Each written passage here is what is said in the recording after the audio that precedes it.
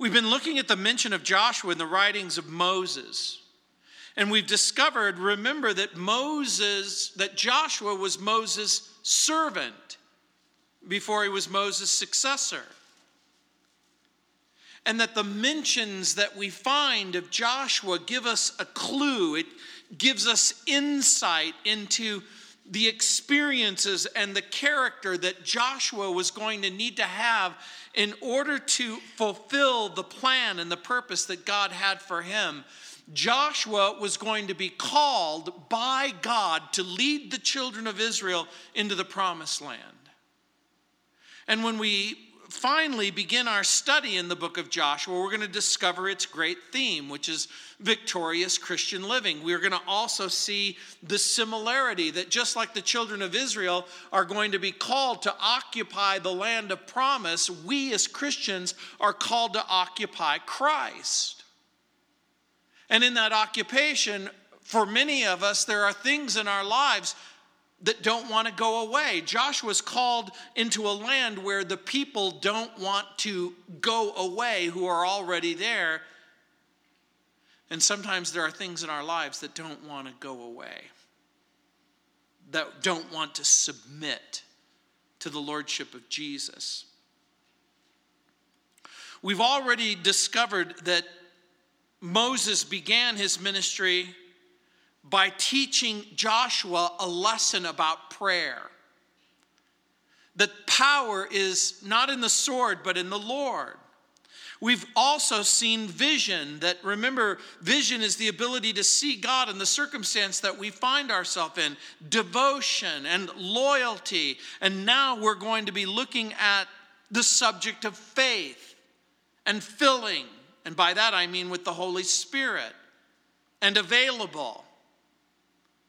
And you'll recall that Joshua was one of the 12 spies who was tasked with the job of scouting out the promised land. In Numbers chapter 13 and 14, we're going to just give a brief overview of these chapters. In chapter 13, we find ourselves at Kadesh Barnea. At the beginning of the chapter, I'm just going to read quickly. And the Lord spoke to Moses, saying, "Send men to spy out the land of Canaan, which I'm giving to the children of Israel. From each tribe of their fathers you shall send a man, every one a leader among them."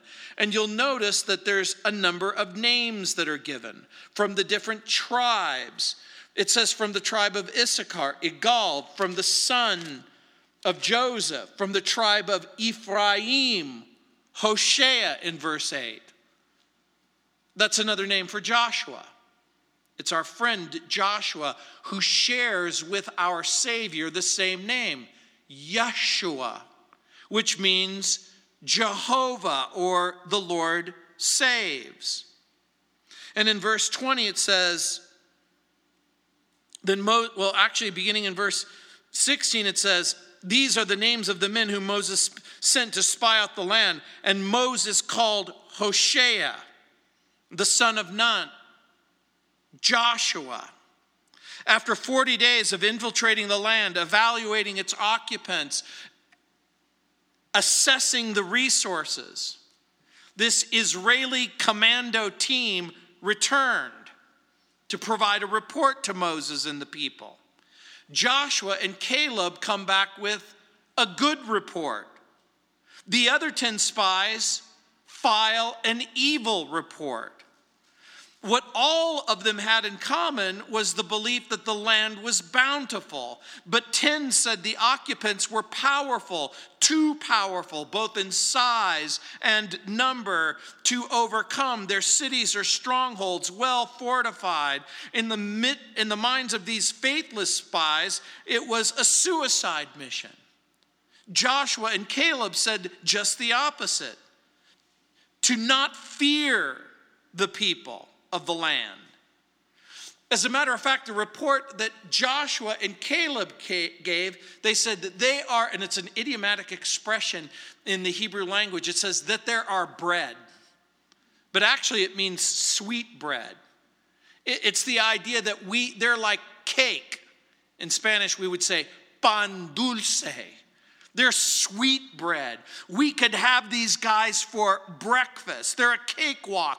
All Israel has to do is trust the Lord and move in. Clearly, it's going to be a battle, but it's going to be a winnable war. And the people refused to believe Joshua and Caleb. And when they heard, they attempted to stone Joshua and Caleb in chapter 14, verses 1 through 10. Look what it says. So all the congregation lifted up their voices and cried, and the people wept that night. And all the children of Israel complained against Moses and Aaron. And the whole congregation said to them, if only we had died in the land of Egypt. Or if only we had died in this wilderness. Why has the Lord brought us to this land to fall by the sword, that our wives and children should become victims? Would it not be better for us to return to Egypt? So they said to one another, hey, let's select a leader and return to Egypt. Then Moses and Aaron fell on their faces before the assembly of the congregation of the children of Israel. Verse 6, but Joshua, the son of Nun, and Caleb, the son of Jephunneh, who were among those who had spied out the land, tore their clothes, and they spoke to all the congregation of the children of Israel, saying, the land we passed through to spy out is exceedingly good land. If the Lord delights in us, then he will bring us into this land and give it to us, a land which flows with milk and honey. Do not rebel against the Lord. Don't fear the people of the land. They are our sweet bread. Their protection is departed from them, and the Lord is with us. Do not fear them. And all the congregation said to stone them with stones. Now the glory of the Lord appeared in the tabernacle of meeting before all the children of Israel. The people resisted Joshua and Caleb. They rejected the report. And rejection of God's word invariably results in judgment. The tragic consequence is going to include 40 additional years of wilderness wanderings. This is going to be a generation that's going to perish. And God's going to have to raise up yet another generation to occupy the land. And by the way, everyone in the wilderness over the age of 20, except for Joshua and Caleb, are going to perish. Now, part of the point that is taking place in the text is you have two different groups of people. Joshua and Caleb with faith, the other 10 without faith. In other words, God had made promises and made a provision, and there are two great groups of people in our lives.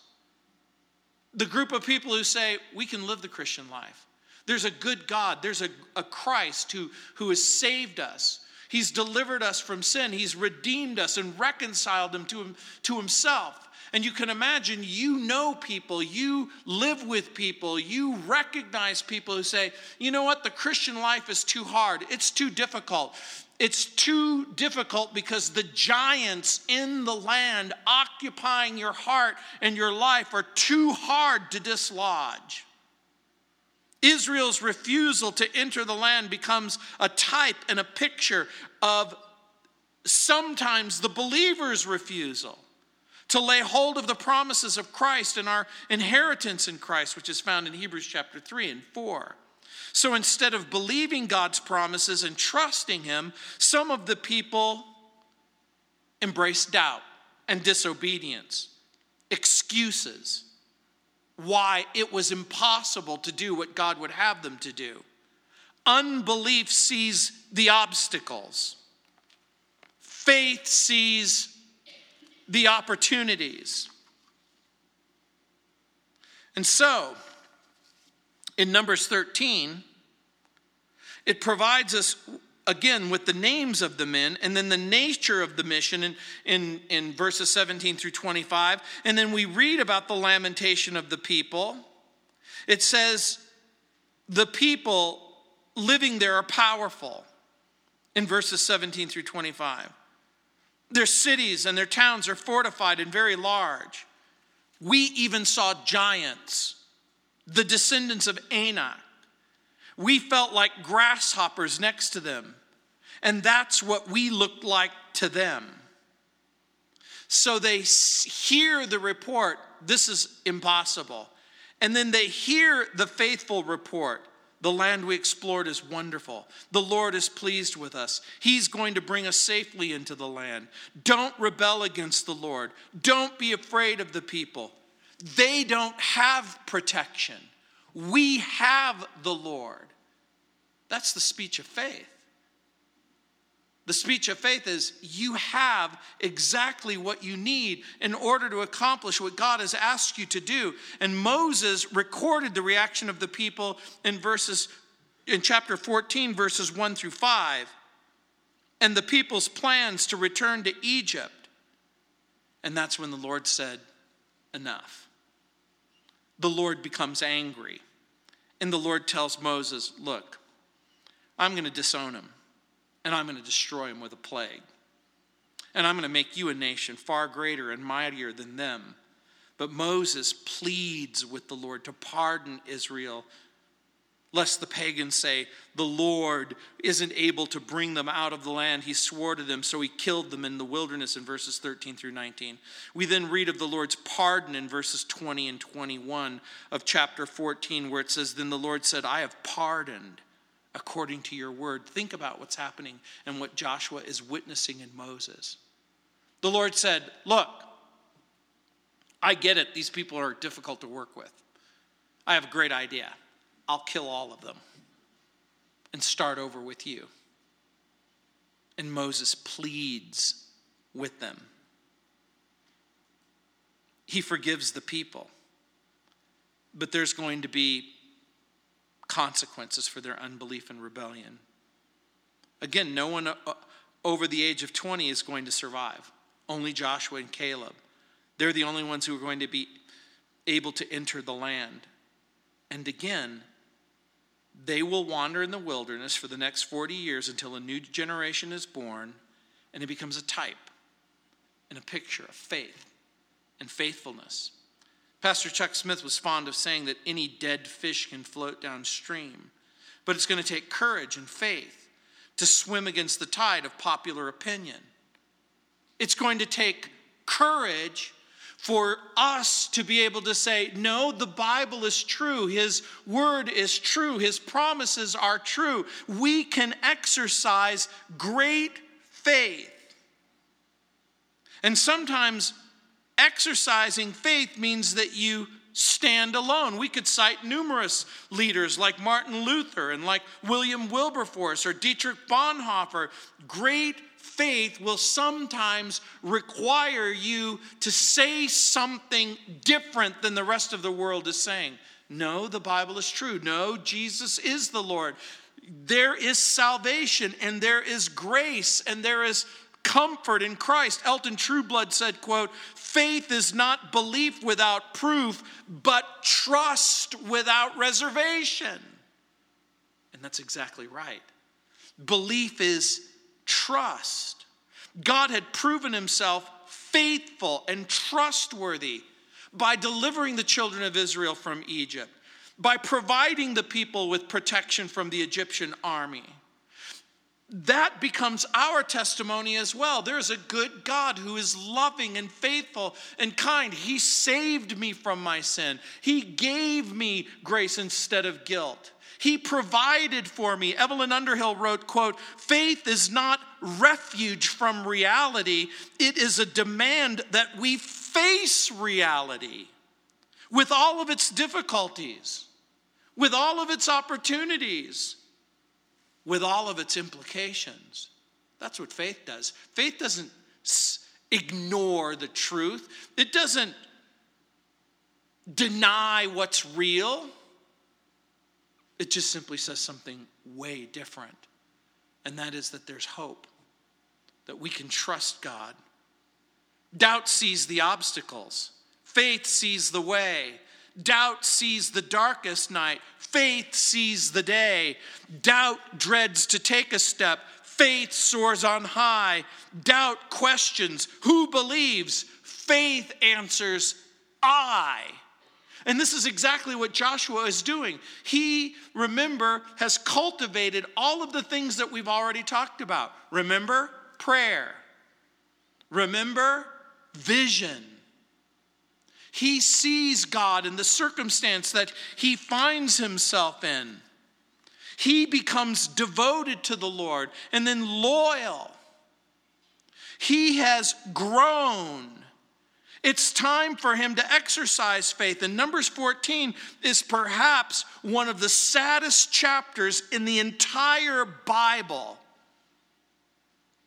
because it's a chapter about a group of people who choose to forget all that God has said, all that God has done, all the power that he has demonstrated, all of the wonders he has demonstrated, all of the deliverance that he has provided.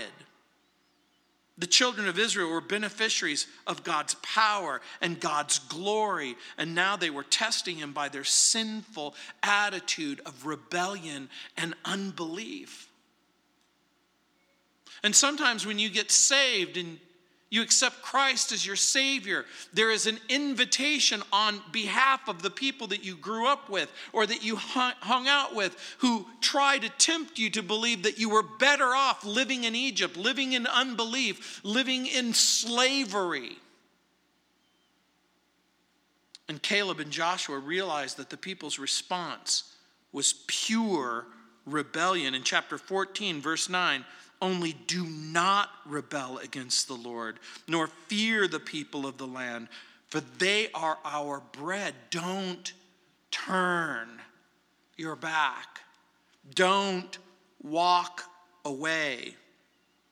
And by the way, Moses declines God's offer to start all over with a fresh batch of people. Here's my question to you. Let's just, for purposes of discussion, entertain a thought. Moses says, okay, burn them. Burn them all. Start over with me. Do you think Moses would have produced children less rebellious, less disobedient, less likely to turn their back on God?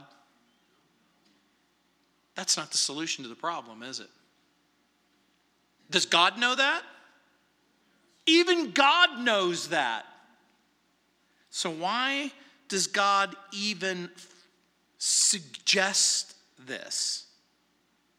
I'm going to suggest to you that the answer is because Moses prays in verses 13 through 19, and then he reminds God of his promises and his mercies and his forgiveness.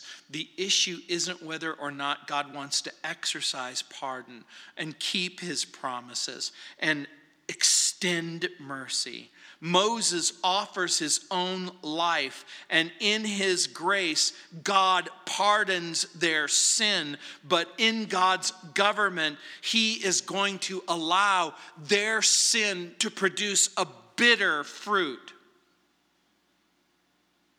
And sometimes rebellion, unbelief, disobedience means that you make choices that are not honoring, that are not pleasing to the Lord.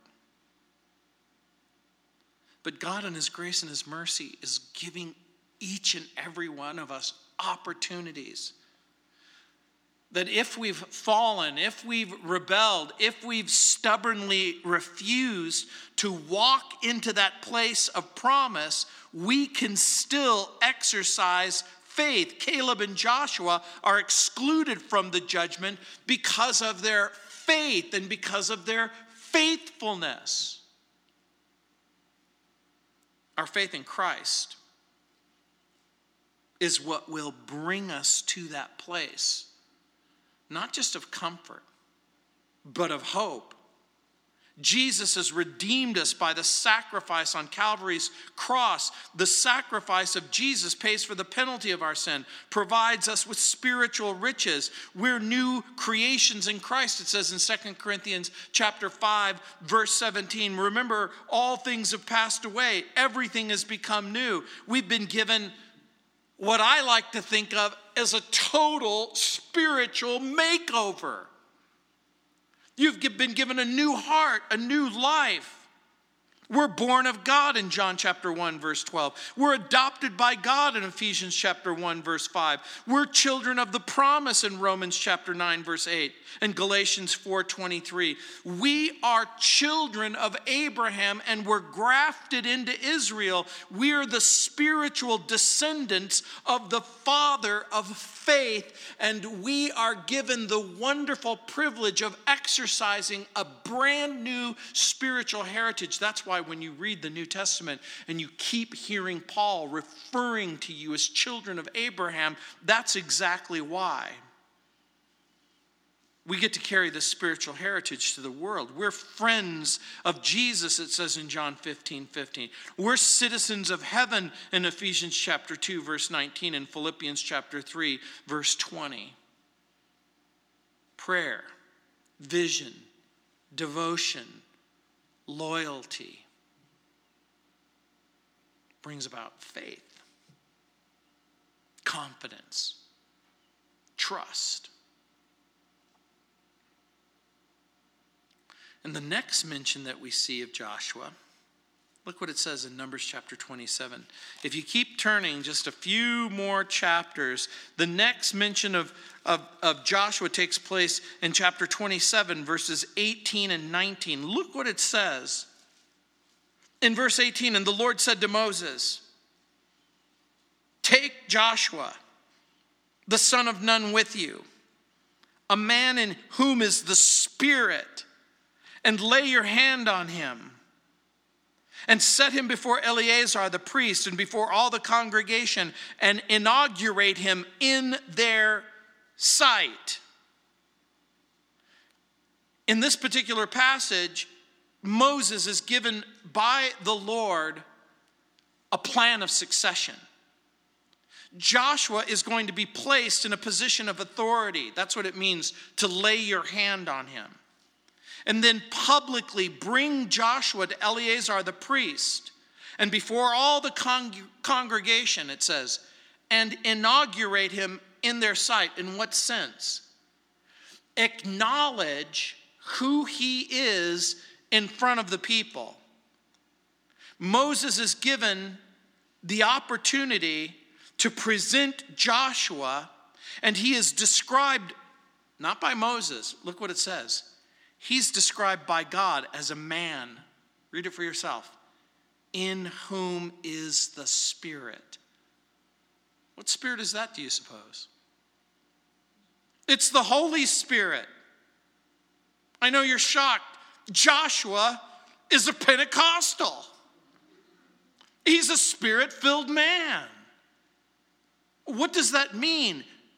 What does it mean to be filled with the Spirit, or a man in whom is the Spirit?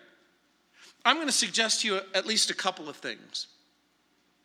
It has to mean that he has demonstrated the character of the Spirit. Remember in Galatians when it talks about the fruit of the Spirit, love, joy, peace. It isn't just, again, I think, a reflection of the character of the Spirit, but also of the power of the Spirit. But also, I'm going to suggest to you that it means he's guided by the Spirit and he's led by the Spirit. Joshua is both filled by the Spirit of God and led by the Spirit of God, and all of this becomes so very, very important if you're going to be a Spirit-filled leader, if you're going to be a spiritual leader. We need Spirit-filled servant leaders. Spiritual leadership isn't simply a matter of personal power, but spiritual power by the Holy Spirit. And the New Testament confirms this. In Acts chapter 6, verses 3, and then again in verse 5, you'll remember the dispute that takes place between the Greek-speaking widows and the Hebrew-speaking widows. And the apostles say in Acts chapter 3, verse 5, therefore, brethren, seek out from among you 7 men of good reputation, full of the Holy Spirit and wisdom, whom we can appoint over this business. How in the world did the people know that these people are going to be filled with the Spirit? It says in verse 5, and the saying pleased the whole multitude, and they chose Stephen, a man full of faith and the Holy Spirit, and Philip, and Prochorus, and Nicanor, and Timon, and Parmenan, and Nicholas, a proselyte from Antioch. But again, I'm going to suggest to you that the reason why the people looked at these particular people and could say with confidence that they're full of the Spirit and wisdom is because these were men of prayer and vision and devotion and loyalty and faith. And then they began to reflect the character of the Spirit in their life with the interaction of the people who were there. Do you want to serve in the church? Do you want to serve in your family? Do you want to serve in the world? Being filled with the Spirit isn't just a theological construct. It is the very necessity that makes service possible. So what does this mean? What does this mean to be filled with the Spirit? We know that when a person receives Christ, that person is indwelt by the Holy Spirit. Paul commands believers to live under the ongoing influence and presence of the Holy Spirit by allowing the Word of God to control their thoughts and control their actions. You'll remember when Paul actually says, you should keep on keeping on being filled with the Spirit. He is not just suggesting, but he's requiring that you are controlled by the Spirit in the way that you think, in the way that you speak, in the way that you respond to one another. We're to pursue lives of purity. We're to confess sin. And in Colossians chapter 3, verse 16, Paul says this. I should have wrote it down, but it just came to my mind. It says, let the word of Christ dwell in you richly, in all wisdom, teaching and admonishing one another in psalms and hymns and spiritual songs, singing with grace in your hearts to the Lord. In Galatians chapter 5, verses 19 through 21, being filled with the Spirit and walking in the Spirit are exactly the same thing in Galatians 5, 16 through 23, 19 through 21. And again, we see the Spirit being filled with the Spirit, the immediate consequences of obeying the command to be filled with the Spirit results in something amazing. In Galatians, I just feel like I need to read it. In Galatians chapter 5, in verse 18, it says, for if you're led by the Spirit, you're not under the law. In verse 19, it says, now the works of the flesh are evident, and then it gives the laundry list of all of the things that are bad. And then in verse 22, but the fruit of the Spirit is love and joy and peace and long-suffering and kindness and goodness and faithfulness and gentleness, self-control. Against such there is no such law. And in 19 through 21, being filled with the Spirit results in exactly the opposite of walking in the flesh. There's singing, there's giving of thanks, there's humility, there's submitting to one another. In other words, whatever it means to be filled with the Spirit, it means that the content of your heart changes and then your speech changes. Erwin Lutzer, the former pastor of Moody Church, said, quote, to be controlled by the Spirit means that we are not controlled by what happens on the outside, but we start to become controlled by what's happening on the inside. And that's a perfect description. Because think about all of the times that you're manipulated by the things that happen on the outside. When people say things or do things Erwin Lutzer also says the Spirit's control will replace sin's control. That is powerful. The Spirit's control will replace sin's control. His power is greater than the power of all of your sin. Now, I want you to think about Lutzer's statement in light of what the Scripture says, because what the Scripture is suggesting, that rather than being manipulated by unbelief and sin, you become empowered by the Spirit. By the way, is this something that Joshua is absolutely going to have in order to be an effective leader so that the people can occupy the promises of God? I think that the answer is yes. The Lord Jesus told his disciples in Acts chapter 1, verse 8, when the Holy Spirit comes upon you, you will be filled with power. And you will be witnesses for me in Jerusalem and Judea, Samaria, and to the ends of the earth. In other words, the filling of the Spirit is going to result in the ability to say the things that are true about the gospel. When it says the Spirit comes upon you, you'll be filled with power and you will be witnesses. What does that mean? Jehovah's Witnesses? No, that's not what it means. Not like the people who go not.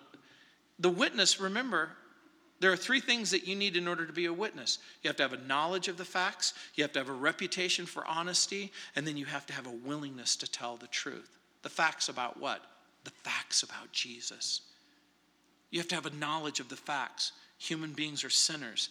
They need a Savior. Jesus is that Savior. He loves you. He died on the cross for your sin. He rose from the dead for your justification. You're a witness in what way? You have a knowledge of the facts, you have a reputation for honesty, and you have a willingness to tell the truth. The truth about what? What he's done for you, how he loves you, how he's changed you. V. Raymond Edmonds said, quote, the Spirit-filled life is no mystery revealed to a select few. No goal difficult of attainment. To trust and obey is the substance of the matter. In other words, it's not warm, fuzzy feelings in the pit of your stomach. It isn't having your hair stand on end. It isn't chill bumps up and down your spine.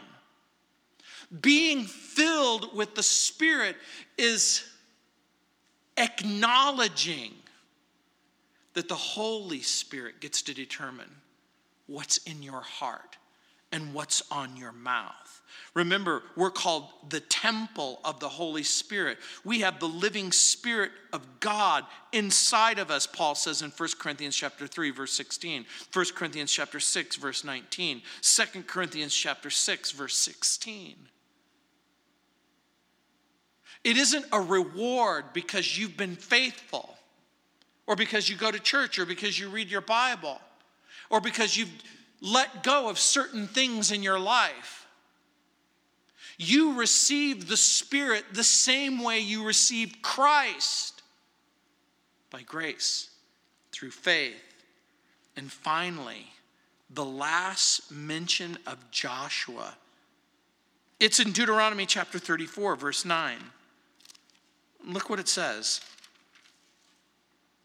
In Deuteronomy chapter 34, verse 9,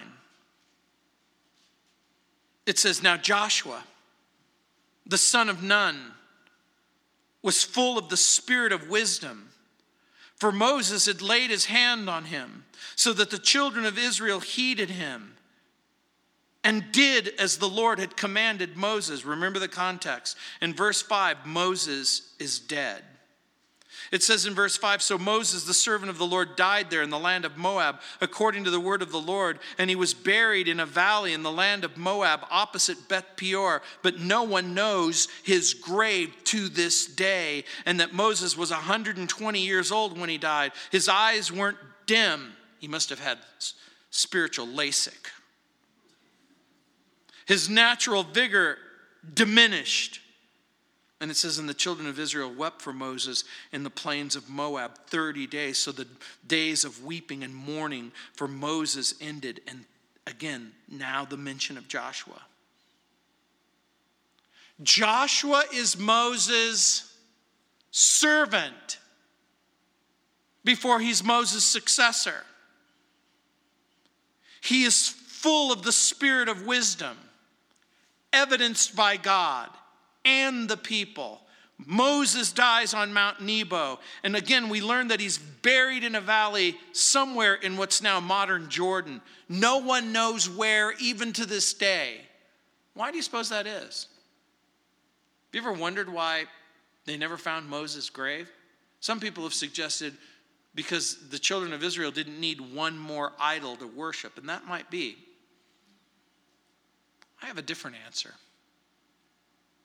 I'm going to suggest to you that God might have some unfinished business with that body of Moses. Some people have suggested that in the last days, Elijah and Moses might make a return and be the two final witnesses at the end of days. We don't know that for sure. We know we see Moses in the New Testament in a glorified body speaking to Jesus about the journey to the cross. But you can imagine the void left by Moses' death. He's dead.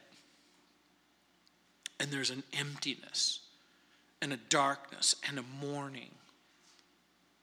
And the people are standing on the outskirts. They're coming up to the river Jordan. And Joshua is going to need to hear from God. Joshua is confirmed as Moses' successor in accordance with the word of God. Joshua is going to assume the military, the administrative duties. And you're going to note that Joshua possesses, look what it says, the spirit of wisdom. That means spiritual wisdom. In other words, he's going to need military ability, but he's going to also need administrative ability, and he's going to need spiritual ability. But Joshua is prepared, and Joshua is qualified, and Joshua is wise. And I'm going to suggest to you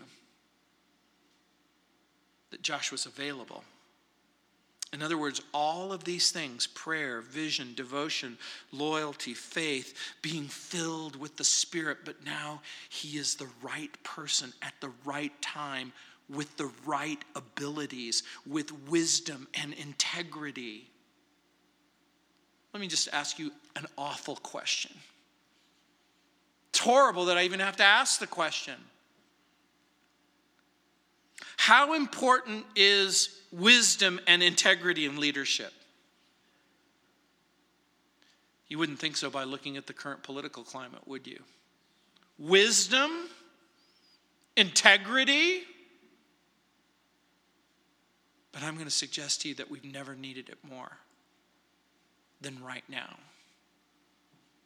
And I'm going to suggest to you that it's okay for you not to settle for anything less than wisdom and integrity. You'll recall in Deuteronomy chapter 1, verse 13, Moses was told, choose wise, understanding, knowledgeable men from among the tribes.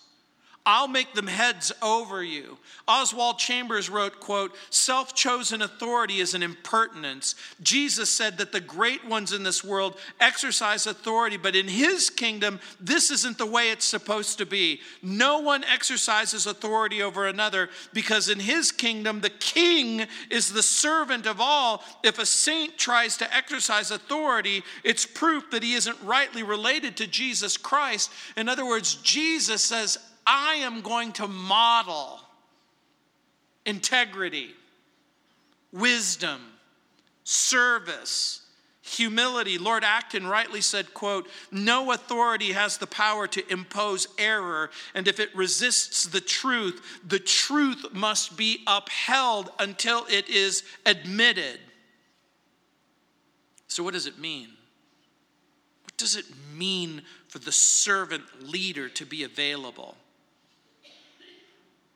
We all have schedules. We all have priorities. We all have obligations. The Lord Jesus made God's plan, God's will, the highest priority in his life. And Joshua's priority will become serving the Lord God of Israel and the people that God called him to serve. It will become his singular, driving force. What does it mean to be available? I saw the illustration when your car sits silent in the garage. It's still available if you need it. There it is, sitting in the garage, just waiting to be used. Unless it's broken. Unless it doesn't run. Unless something has gone terribly wrong. Availability isn't simply an attitude in your mind. It's an ability in your life and in your heart. In order to be available, you have to have your priorities straight. So I'm going to ask you a different question. What's on the top of your to-do list? What's on the top of your list of who you are in Christ, the priority that God is giving to you, and then how to accomplish it? Let me put the question a little bit differently. Are you available to the Lord? And again, I'm going to suggest to you that availability that's preceded by prayer and vision and loyalty and faith and being filled with the Holy Spirit. Now when you are available, if you make yourself available, you say, Lord, I want to make myself available to you, then it could very well be that God will put a man, a woman, a person, someone in your life and say, I want you to care for this person, and I want you to love this person, and I want you to speak this to this person. I want you to be available to me so that I can make you available to them. Will you put others ahead of yourself?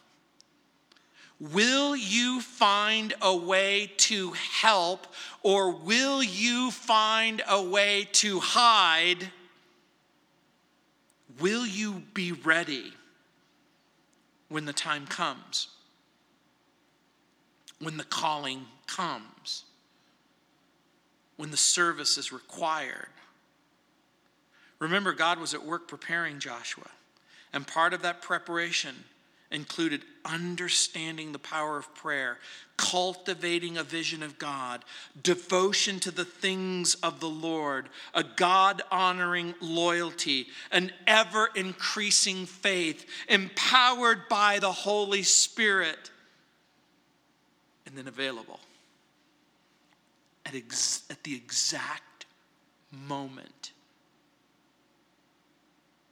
that it was going to be necessary. Joshua was going to prepare the children of Israel to conquer and occupy a land.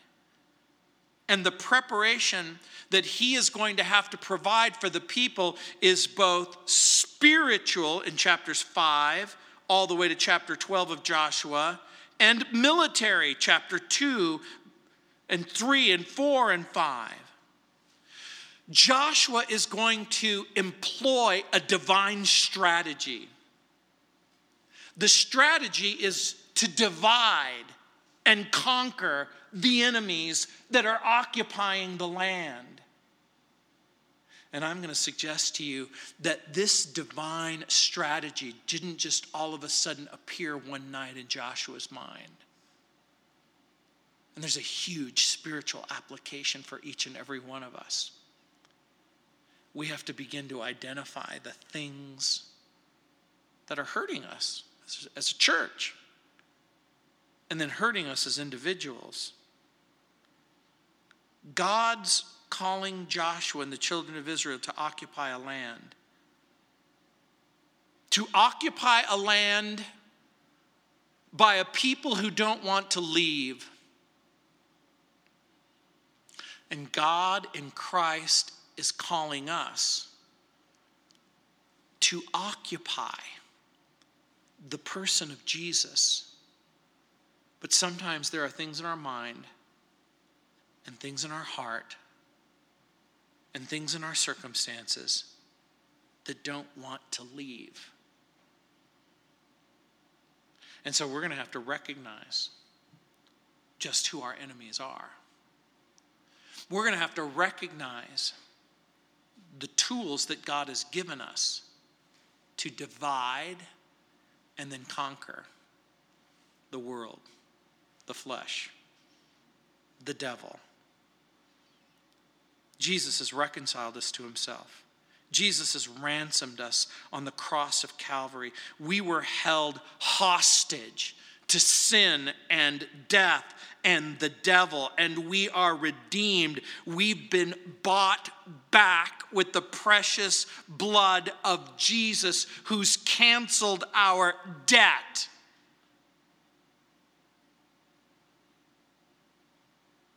Many of you left Egypt a long time ago. But some of you have toyed with the idea of going back.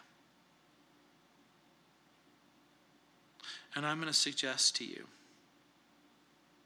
that if you're ready to leave Egypt, if you're tired of wandering in the wilderness, if you want to occupy the place of promise, if you want to enjoy victorious, abundant, repeated victories, then show up for the Joshua study.